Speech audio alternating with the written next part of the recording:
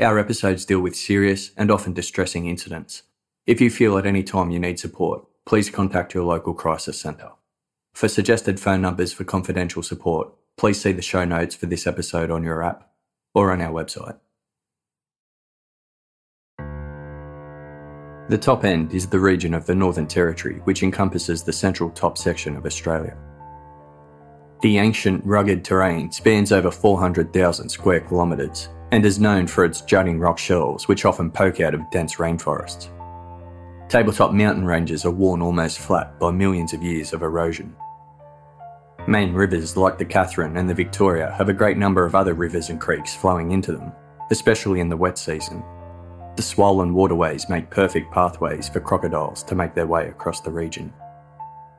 The Top End is home to both the Kakadu and the Nitmiluk National Parks.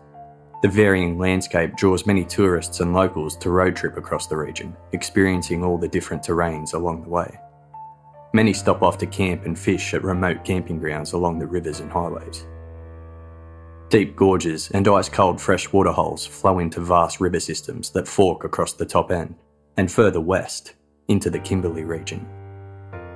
This is in stark contrast to the arid, dry, red desert of the southern part of the Northern Territory, known as the Red Centre. If you travel west from the Top End and cross over the border into Western Australia, on the one and only road that you can travel, you instantly hit the Kimberley region. The Kimberley is the northernmost region of Western Australia, covering Australia's entire northwestern corner, with prehistoric mountain ranges, steep ridges, and gorges of sandstone and limestone. Covering an area of 423,000 square kilometres, the Kimberley is 3 times larger than England. There is so much steep land that the Kimberley is extremely challenging to traverse, especially during the wet season, when even sealed roads are often flooded. Significant sections of the coastline have no road access, with boat or helicopter the only means of transportation to these isolated locations. The 2 main roads in the Kimberley are the sealed Great Northern Highway and the unsealed Gibb River Road. The remoteness of the area means only 3 towns have populations in excess of 2,000 people. The region's major gateway, Broome, on the west coast, has just over 12,000. Another of the region's bigger towns is Kununurra, which is just near the central border of the Northern Territory. Its population is about 4,500 people. As far back as 1987, annual tourist income in the Kimberley was estimated at $5 million, with around 100,000 visitors per year. It's a popular drawcard for people who want to get off the beaten track and experience the rugged, dramatic landscape of the Australian outback. In contrast to the steep terrain in the north, the southern end of the Kimberley is flatter, with dry tropical grassland. It's home to over 30 large cattle stations. Camping, fishing, swimming, bushwalking, scenic flights, charter boat tours, 4-wheel driving, and Indigenous history experiences are all popular activities for tourists and locals in the Kimberley. As the Kimberley is one of the most remote areas in Australia, tourists are advised not to leave the main roads and to avoid driving at dawn or during the night, mainly because of the dangers of wildlife and the road trains which dominate the night hours. You must ensure you are adequately prepared with several days of water, food and fuel. Off-road travel is only recommended with an experienced guide, and there is no mobile phone reception, only satellite. Across the Top End and the Kimberley regions, outside the comfort of the cities and main towns, tourists and locals search for the undiscovered, the secret spot where they can be alone with their thoughts. Light filtering through the trees. The only sounds, the crunching of leaves and rocks underfoot, or the trickling of water as it flows by. But whether deep in the bush, on a desert plain, or alone on the banks of a remote river, it's easy to leave yourself vulnerable. Vulnerable to hazards you may not even realise.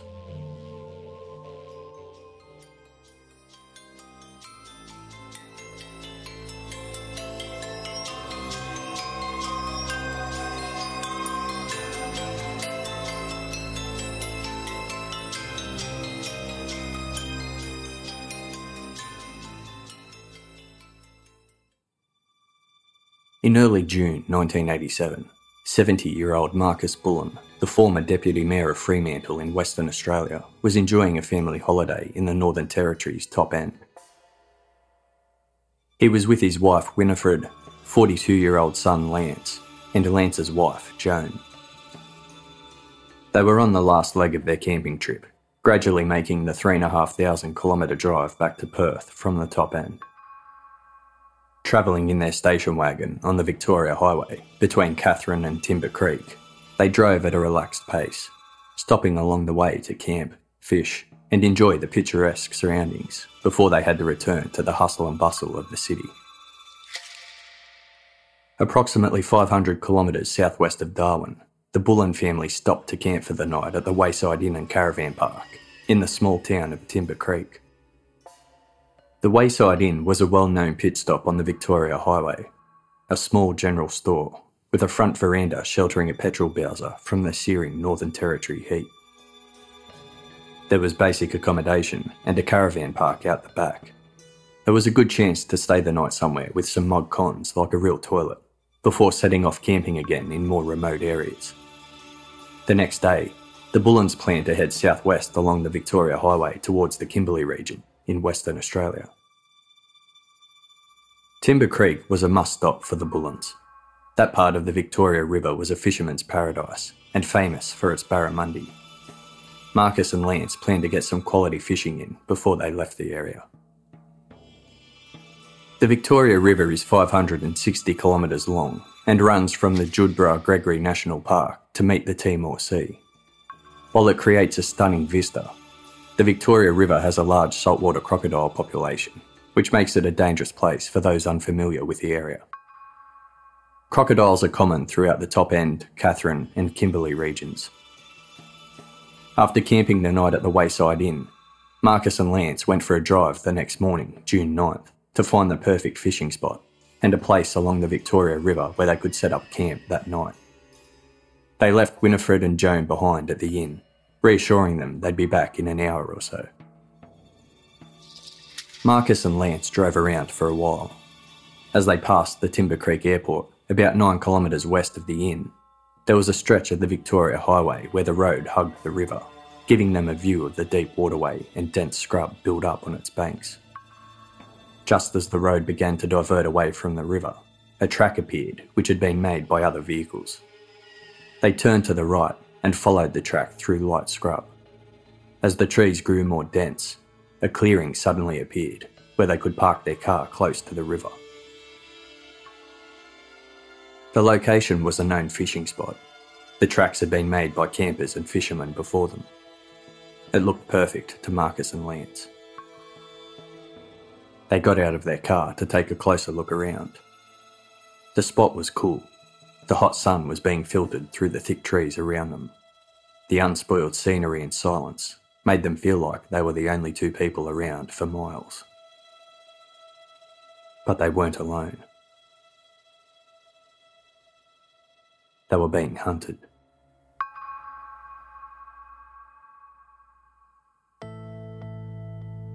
As the hours ticked by and there was no sign of Marcus or Lance, Winifred and Joan became worried. All sorts of things ran through their minds. Had their husbands found a great fishing spot and lost track of time? Had they gotten lost? Did the car break down? Which way did they even go? Did they have an argument and one drive off without the other? Were one or both of them injured and unable to go for help? Had they been taken by crocodiles? They only had one vehicle between the four of them, and Lance and Marcus had it, so the women couldn't go for a drive to search for them.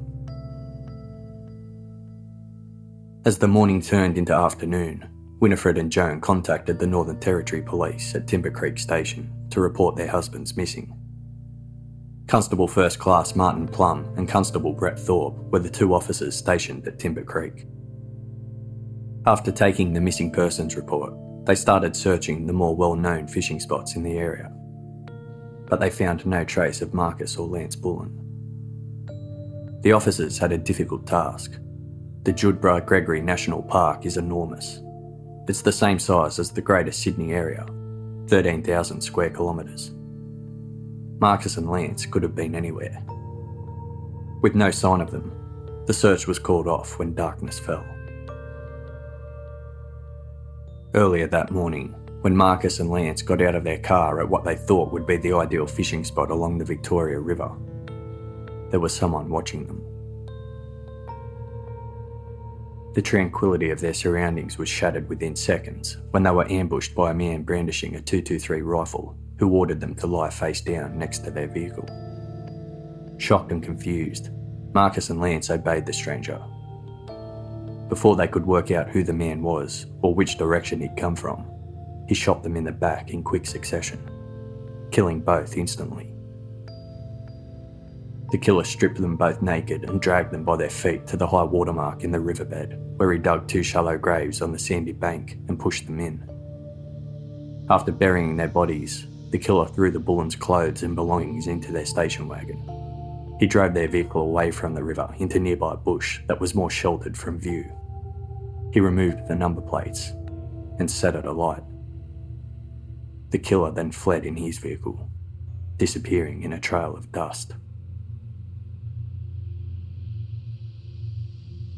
The owner of the Wayside Inn and Caravan Park, Helen Anderson, heard the news about Marcus and Lance going missing that day, and she thought back to a call she had received recently asking her to keep a lookout for a stolen white Toyota 4Runner.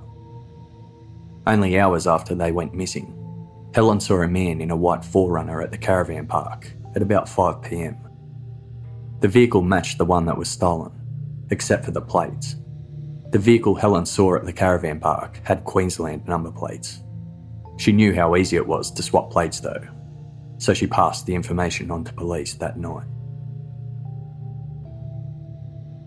The following morning, on June 10th, the police search resumed. Constables Plum and Thorpe continued searching known fishing spots. This took them out past the airport and down the dirt track the Bullen men had driven the day before.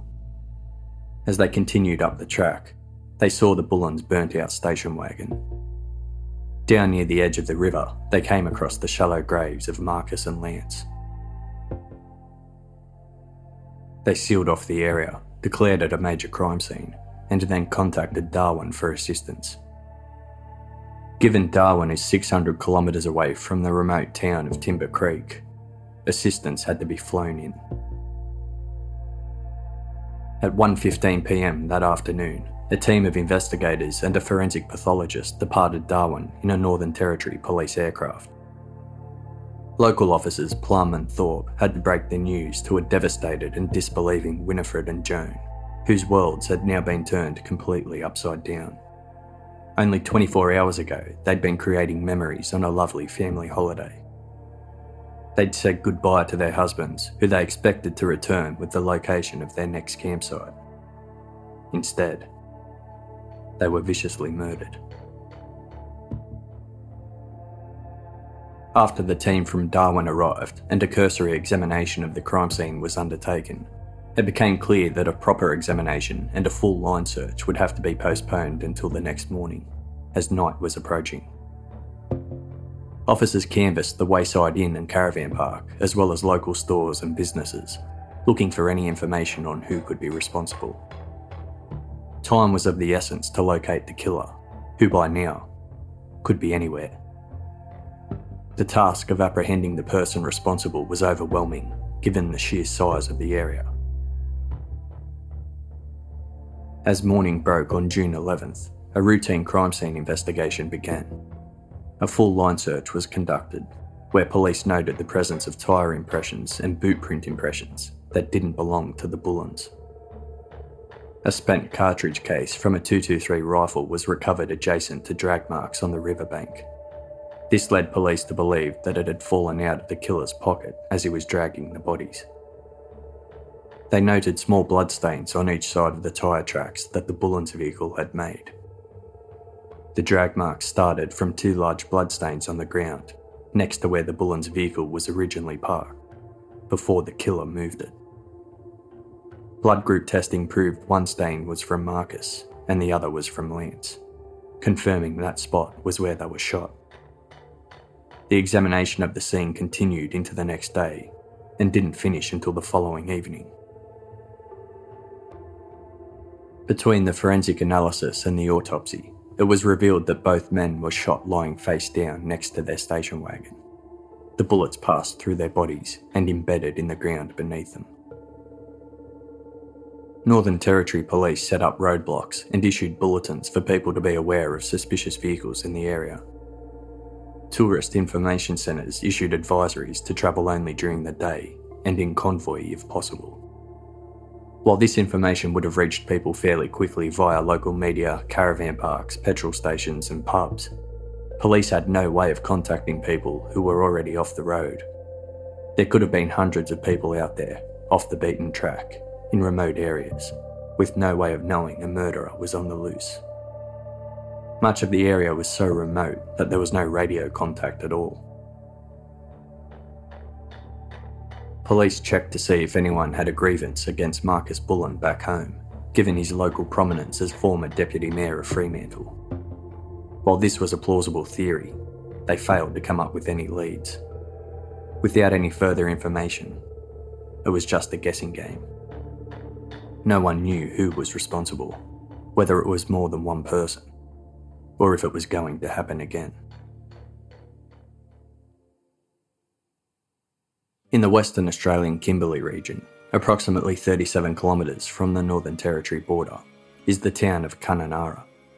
It is located 226 kilometres west of Timber Creek, where the Bullens were murdered. If you're driving across the top end from Timber Creek through the Kimberley region across to Broome, there is only one route. That route is along the Victoria Highway, which takes you through Kununurra. It's most well known as the location shoot for Baz Luhrmann's 2008 film Australia, starring Hugh Jackman and Nicole Kidman. 25-year-old Julie Warren, her 26-year-old fiancé Philip Walkermeyer, and their 36-year-old friend Terry Bolt were well-known Kununurra locals. Julie worked the checkout at the local supermarket, and she and Philip were due to be married in a few weeks. To celebrate their engagement, they'd booked a keg of beer at the local pub for the following Saturday night. Philip Walkermeyer was president of the Kununurra Squash Club. He was a member of a runners club, and he and Terry Bolt were workmates at the local airstrip for the Department of Aviation. Philip, Julie and Terry were all well liked around town. On June 13th, 1987, the day the crime scene investigation was finishing up in Timber Creek, and 4 days after the murders, Julie, her fiancé Philip, and their friend Terry left Kununurra in Philip's car. They were heading off on a camping and fishing trip with a couple of other friends to unwind and relax before focusing on their upcoming wedding preparations. 110 kilometres southwest of Kununurra and around 350 kilometres from Timber Creek, the group stopped at a picnic area at the Pentecost River crossing. The picnic area is about 3 kilometres away from the actual crossing itself on Gibb River Road. The crossing is a popular four-wheel drive tourist activity. However, extreme caution is advised. The crossing is wide and can be almost impossible to pass in the wetter months. But in the drier period, it can be pleasant, and there is good access to camping and fishing spots where you can escape and get away from it all. But like the Victoria River, the Pentecost is also home to a large saltwater crocodile population, so you need to be careful. Julie, Philip and Terry set up camp at the picnic area, and they were soon joined by their two other friends, David Mackenzie and Daniel Rowe, who drove in a separate car. The group fished into the night, going to bed around midnight. They ate breakfast together the next morning, June 14th, before their two friends David Mackenzie and Daniel Rowe left and returned to Kununurra. Julie, Philip and Terry continued fishing at the same spot, where they were sighted by two other campers who were also fishing, about 50 metres away. The two other campers left the picnic area just before lunchtime. They noticed Philip and Terry sitting on folding chairs, drinking and chatting, whilst Julie was packing their bedrolls and getting things organised. Philip's aluminium dinghy with outboard motor was moored to the riverbank. The two other campers also noticed a white Toyota 4Runner parked nearby, in a dry creek bed. There was no one with it though. When the two other campers drove off, it was just Julie, Philip and Terry alone at the campsite. Or so they thought. Unbeknownst to them, they were being watched. Not too far away, a man dressed in camouflage gear was staking out their campsite from higher ground. The man was watching as David Mackenzie and Daniel Rowe left the campsite after breakfast, and he was watching when the other two campers left just before lunchtime, leaving Julie, Philip and Terry alone at the campsite. Suddenly the man burst forward, running towards the trio. Before they realised what was happening, Julie was shot once in the back with a .223 rifle. Terry and Philip scrambled to escape the gunfire, but Terry was shot in the head, back and shoulder. Philip sustained multiple gunshot wounds through his ear and chest. It was a lightning-fast, ruthless attack. As with the Bullens 5 days previously, the killer stripped the trio naked. This time, he rolled their bodies into the river, perhaps in the hope they would be eaten by crocodiles. The killer then placed their clothes and belongings into Philip's car, drove it on a track and into a gully back towards the main road, and set it alight. Shortly before 4 p.m, truck driver Fred Pierce Young was approaching the top of the Pentecost Ranges in the road train he was driving from Mount Barnett to Windham. He noticed black smoke near the Pentecost River crossing picnic area, which he thought must have been from a campsite. But given the acrid nature of the smoke, Fred couldn't quite make out what exactly was causing the fire. As he passed the track entrance to the picnic area, he noticed a white Toyota 4Runner leaving in his rearview mirror. Fred slowed and moved over to let the 4Runner pass him, and he saw it had Queensland number plates. He couldn't really make out the driver, only describing him as a small man. Fred thought the large amount of camping equipment in the rear compartment of the 4Runner was unusual, but he didn't think too much more of it, as it disappeared into the distance. When Philip and Terry failed to show up for work the following day, June 15th, David Mackenzie called round to their houses. David had been camping with them, but left straight after breakfast. He couldn't raise anyone, and when he found out Julie had also failed to show up for work, his immediate thought was that they were stranded at the campsite. Maybe their car had broken down. David drove out to the campsite with another colleague. As they drove to the spot David had last seen the group, they saw Philip's dinghy on the opposite side of the riverbank. They then discovered Philip's burnt-out station wagon, but there was no sign of anyone. David contacted the police. This time, it was the Western Australian Police who responded. They conducted a search of the campsite and noticed that the outboard motor for Philip's dinghy was in the back of his car, but when David left the campsite the day before, it was still attached to the dinghy. Police also noticed small spots of blood on the ground, boot prints, and 5 spent cartridge cases that appeared to be from a .223 rifle. The forensic evidence was eerily similar to the horrific scene that greeted Northern Territory Police only 5 days earlier at the Victoria River. The search continued, and around 4:15 p.m, Julie Warren's body was found floating face down in the river, 500 metres east of the campsite. A crime scene was established, and local police called for further assistance. That assistance came from Perth, 3,000 kilometres away. Western Australian Police immediately set up roadblocks throughout the Kimberley, as far south as the Pilbara region and as far east as the Victoria River, where roadblocks set up by Northern Territory Police after the murders of Lance and Marcus Bullen were still in place. At 7:45am the next day, June 16th, Philip Walkermeyer's body was found floating in the river close to the campsite. Terry Bolt's body was found on the south bank of the river a few hours later. Tourists were strongly advised to reconsider their holiday plans. They were warned to stay off the roads and to not stop for strangers under any circumstances. Everyone was on edge. Who was this person travelling the outback, gunning people down? Were they random attacks? Or was there a link between the murders? Police had no idea who the shooter was or in what direction he was headed, but they knew he had a 24-hour head start on them, which was extremely worrying, given the expanse of the Kimberley.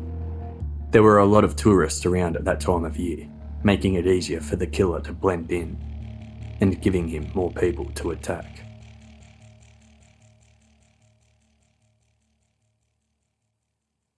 In Australia, each police jurisdiction has a Special Operations Group, or Tactical Response Group, TRG. These are specialist teams that respond to high-risk situations, such as sieges, counter-terrorism operations, and other armed offender incidents. On June 16th, 7 officers from the Western Australian TRG and an officer from the Forensic Division chartered an aircraft from Perth to Kununurra to assist with the investigation. Detectives from the Major Crime Squad were also flown in to investigate.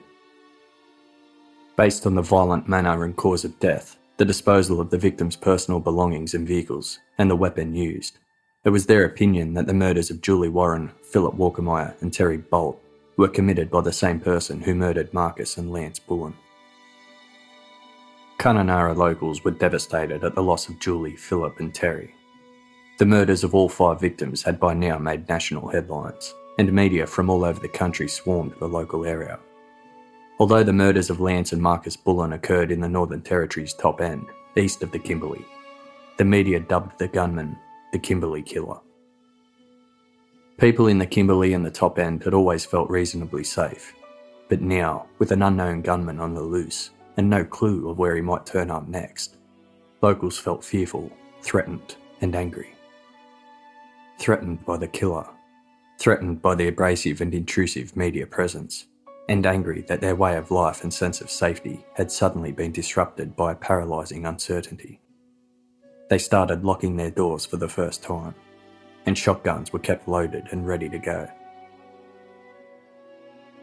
Police decided to use the increased media presence to their advantage, continuing to issue radio and TV bulletins warning people in the area to be alert and to report suspicious activity. This was especially important given the time of year. Even though it was the dry season, waterholes across the area were full due to good rainfall. For someone who appeared to be as well prepared for the rugged terrain as police believed, the killer could bunker down and take refuge in the more inaccessible parts of the Kimberley for a good amount of time. By now, police were looking for the white Toyota 4Runner with Queensland plates that had been seen in close proximity to both crime scenes. They made nationwide appeals for any information regarding stolen or missing Toyota 4Runners and sought assistance from the public via the media regarding sightings of any such vehicles in the Kimberley. They really honed in on this lead and sought registration information for all matching vehicles in the surrounding areas. During their media appeal, information was forwarded to investigators that a white Toyota 4Runner had been rented from Avis at Brisbane Airport by a German tourist named Joseph Schwab, aged in his mid-20s. The vehicle had failed to be returned in accordance with the date specified on the rental agreement and was now overdue. Police circulated descriptions of both Schwab and the vehicle to other jurisdictions nationwide. Following the arrival of the Tactical Response Group from Perth, they spent the next 5 days searching outlying station homesteads and abandoned buildings. Police aircraft were used to search for dust plumes from the air, the dust put up by a vehicle travelling on a gravel or dirt road. By this stage, forensic evidence had determined that the boot print recovered from the Pentecost River crime scene was a match to the boot print recovered at the Victoria River crime scene, confirming what police already believed. The murders were committed by the same person. Roadblocks remained in place across the Kimberley and the top end, with police actively stopping all drivers to warn them against travelling into the area. If drivers insisted on continuing, they were warned to not stop for anyone. The South Australian Police Force also set up roadblocks in the south, along the Stuart Highway. Most tourists by now had bunkered down at caravan parks and motels, and as word spread, the roads into and out of major towns in the region became deserted. But there was still the issue of campers who were already off-road that police couldn't reach. There were also remote mining communities and cattle stations that may not have heard about the murders, which remained a major concern. The most frightening part for Kununurra locals was that to travel from the first crime scene in the Northern Territory to the second crime scene at Pentecost River in Western Australia, there was only one road, and that meant the killer had passed through their town.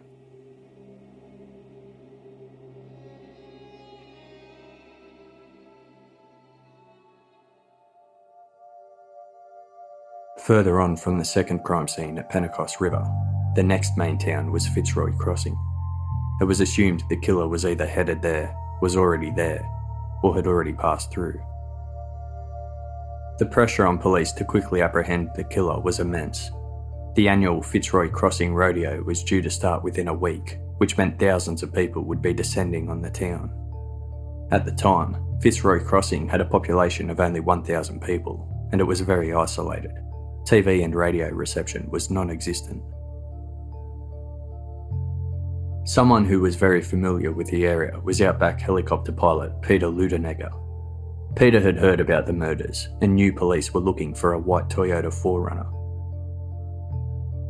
About 8:20am on June 19th, 4 days after the murders of Julie Warren, Philip Walkermeyer and Terry Bolt, Peter was up in the air mustering horses from his helicopter in preparation for the rodeo at Fitzroy Crossing. He was at a place called Jubilee Downs, only 15 kilometres away from where the rodeo was being held. While up in the air, he spotted what looked like a camouflaged vehicle in the bushes, in a spot that was unusual for tourists to set up camp.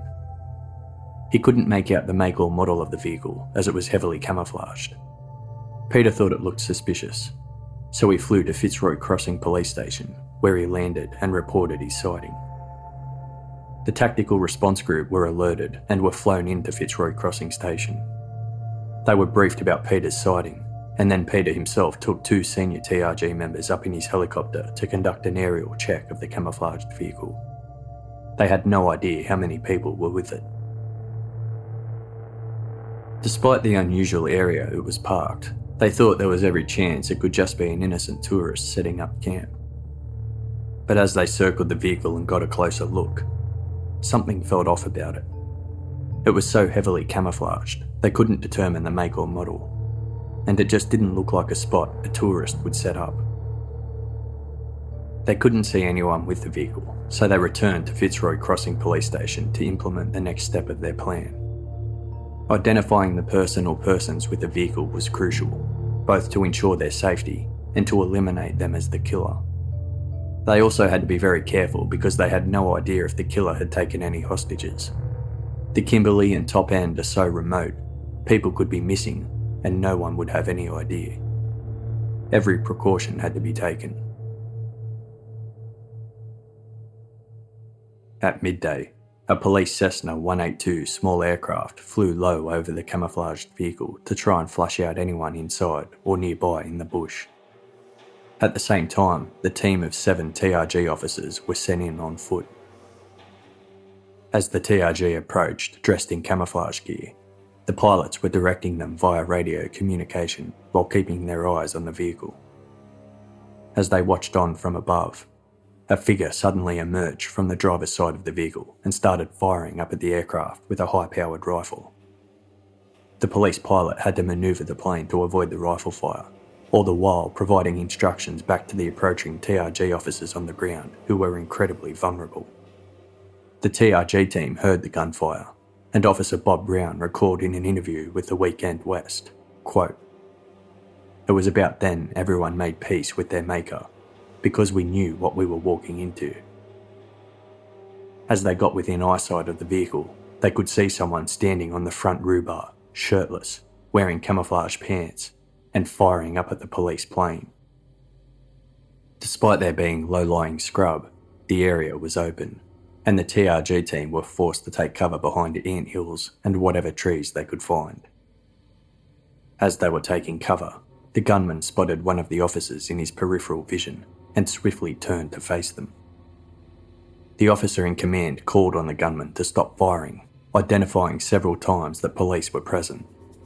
But instead of getting a verbal response that could lead officers to engage with him and hopefully negotiate a quick end to his hostile reaction, the opposite occurred. The gunman pulled the rifle up to his face, took a good look through the telescopic sight, and with military precision, began targeting the TRG team. It became immediately clear that he was not firing indiscriminately. He was well trained. His frightening degree of accuracy meant the TRG officers were a split second from death. As bullets flew past them while they desperately sought cover, Officer Bob Brown opened fire with his M16, taking off the gunman's left thumb and blasting the stock of his rifle. Although injured, the gunman ran to his car and emerged with a Ruger Mini 14, a firearm he could easily handle with one arm. The gunman continued his aggressive assault while retreating in a westerly direction. The TRG returned fire and used grenades consisting of pyrotechnic tear gas. Being the dry season, the use of these grenades set fire to the scrub, reducing visibility and increasing the risk to everyone involved. The gunman had stockpiled ammunition all around his vehicle, and as the scrub fire continued to spread rapidly, the heat caused the ammunition to start exploding. The police plane above retreated slightly to avoid the fire and explosions. The gunman retreated as well, but then he stopped, repositioned himself, and continued shooting at the TRG team.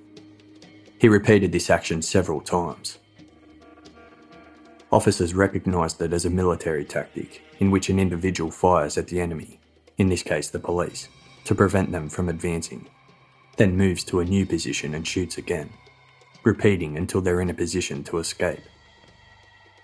By this stage, a significant amount of the area was ablaze, but the gunman wasn't backing down.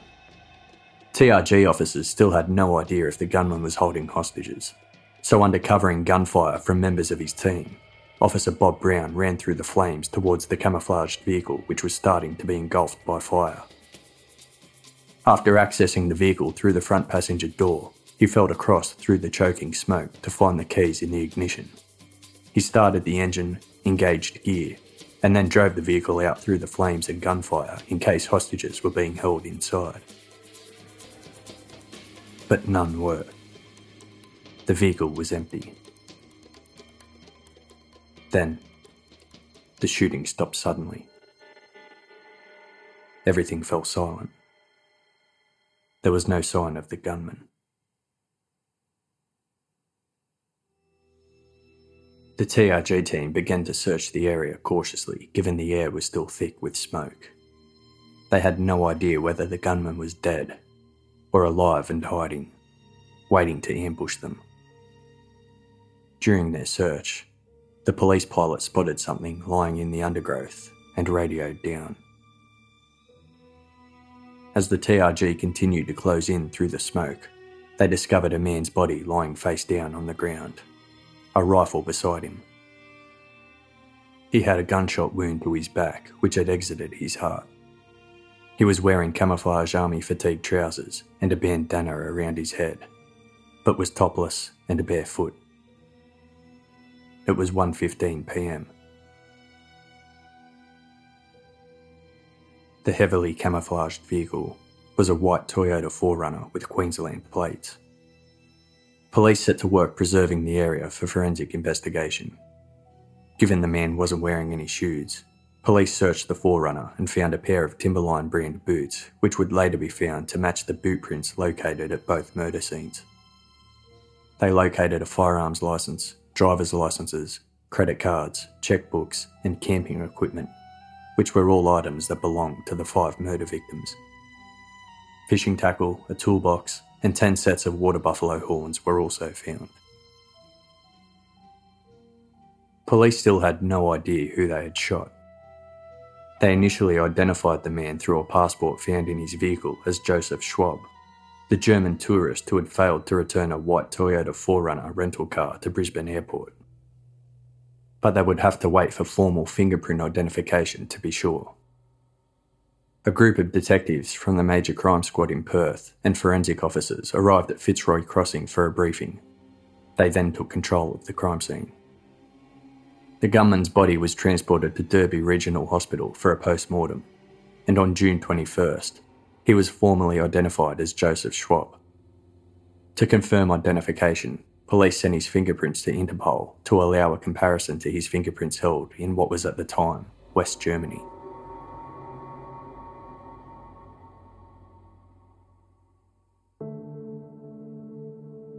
Joseph Thomas Schwab was born in the district of Starnberg, West Germany, on November 25, 1960, to Joseph and Johanna Schwab.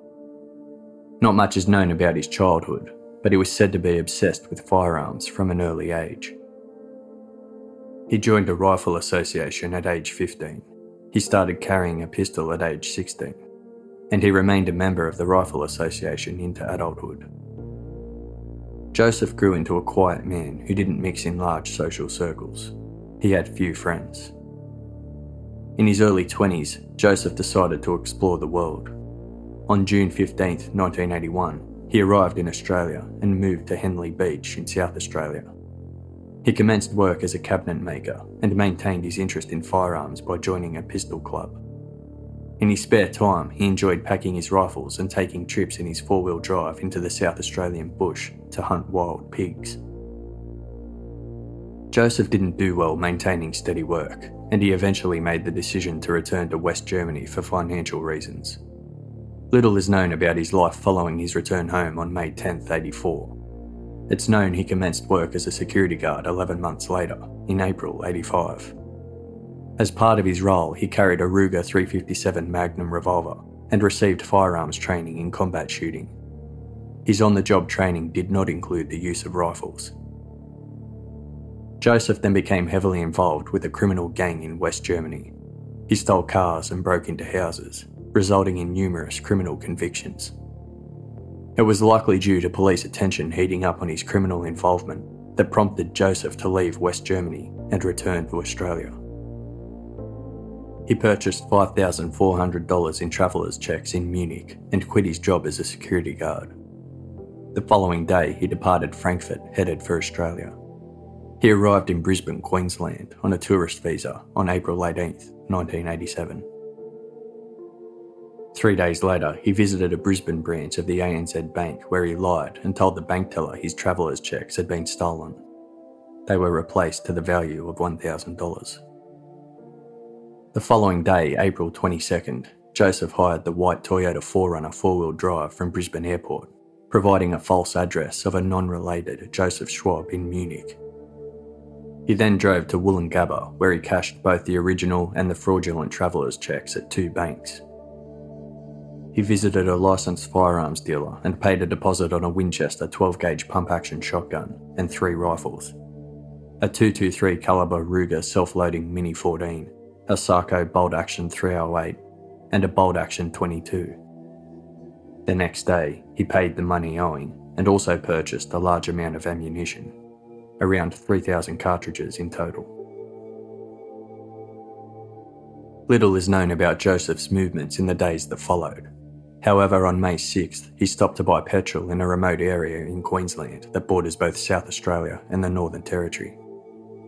Like the Kimberley and the Top End, precautions are essential for anyone travelling through the outback in Western Queensland. Sufficient food, fuel and water provisions must be kept on hand at all times. After receiving a parking ticket on May 9th in the Queensland mining town of Mount Isa, Joseph made his way northwest towards Darwin. By May 20th, Joseph had driven 3,500 kilometres from Brisbane and arrived in Winnelly, an industrial northern suburb of Darwin, where he had the front end of his four-wheel drive repaired.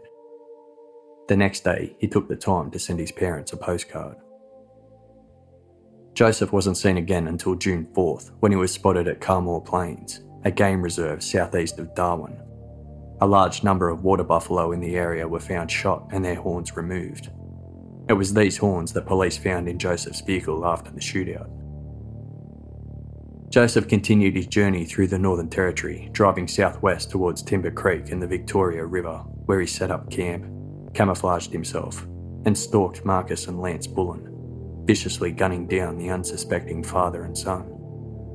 He then made his way to Pentecost River in the Kimberley, where he did the same to Julie Warren, her fiancé Philip Walkermeyer, and their friend Terry Bolt.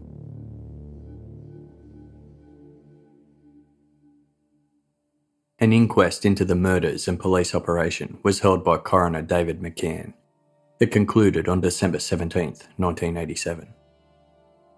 Joseph Schwab's death was found to be justifiable homicide on the basis that he fired at police attempting to escape arrest, and police returned fire in self-defence. Schwab's death meant there were no answers as to his motivation for brutally executing 5 strangers. However, it likely prevented more innocent people from being murdered. There was no doubt in the mind of TRG officer Bob Brown. Quote, "Tragically, somebody was killed. Given what we were confronted with, that was probably going to be the only result, or the best result we could hope for, because he was very much determined to kill one of us. And if he hadn't have been stopped then, he would have killed other members of the community. We have no doubt." Joseph Schwab's parents were in disbelief that their son could have perpetrated such cold-blooded, unprovoked attacks. At the time, Western Australia's gun laws were far more restrictive than those in Queensland, where there was no requirement for background checks or any restriction on the quantity of ammunition that could be purchased. Had Schwab attempted to purchase the same weapons and ammunition in Western Australia, it would have been impossible. In handing down his findings, Coroner McCann was highly critical of gun laws in place at the time. He urged for strong revision of Commonwealth legislation to restrict general importation of high-powered firearms and to limit their availability to the public under strict licensing laws. Questions around Schwab's motivation and state of mind prior to and at the time of the murders remain unanswered to this day.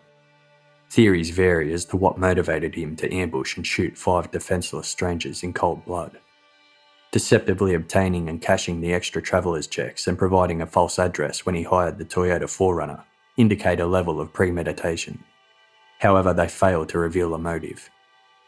Stripping his victims naked and burning their belongings has been interpreted by some as an act of anger as opposed to an attempt to destroy evidence. Robbery was also considered a potential motive, given some of the victim's possessions were found in his vehicle. But we will never know for sure. In an epilogue to the case, in the years following the murders and Joseph Schwab's death, public concern grew over the behaviour and integrity of the Western Australian police force. As a result, the Kennedy Royal Commission was established in 2002 to determine whether any Western Australian police officers had engaged in corrupt or criminal conduct. One former detective, referred to only as the codename L5, agreed to give information relating to the conduct of a number of detectives in the mid-80s to the early 90s. His testimony was lawfully exchanged for payment. He said he had a guilty conscience, but he was also struggling financially. He alleged that he and other detectives engaged in criminal behaviour, including theft of money and property from crime scenes. One of those scenes was the shootout resulting in Joseph Schwab's death. Former Detective L5 was involved in the Schwab investigation with a detective sergeant from the Major Crime Squad in Perth, only known as Detective Sergeant LS20. Detectives L5 and LS20 were not part of the TRG squad that shot Joseph Schwab. They were part of the team that arrived from Perth and took over the crime scene afterwards. One of their roles was to make a list of every item found in Schwab's vehicle, an exhibit list. A black leather wallet was found in the glove box containing $353.75. However, the cash didn't make the exhibit list.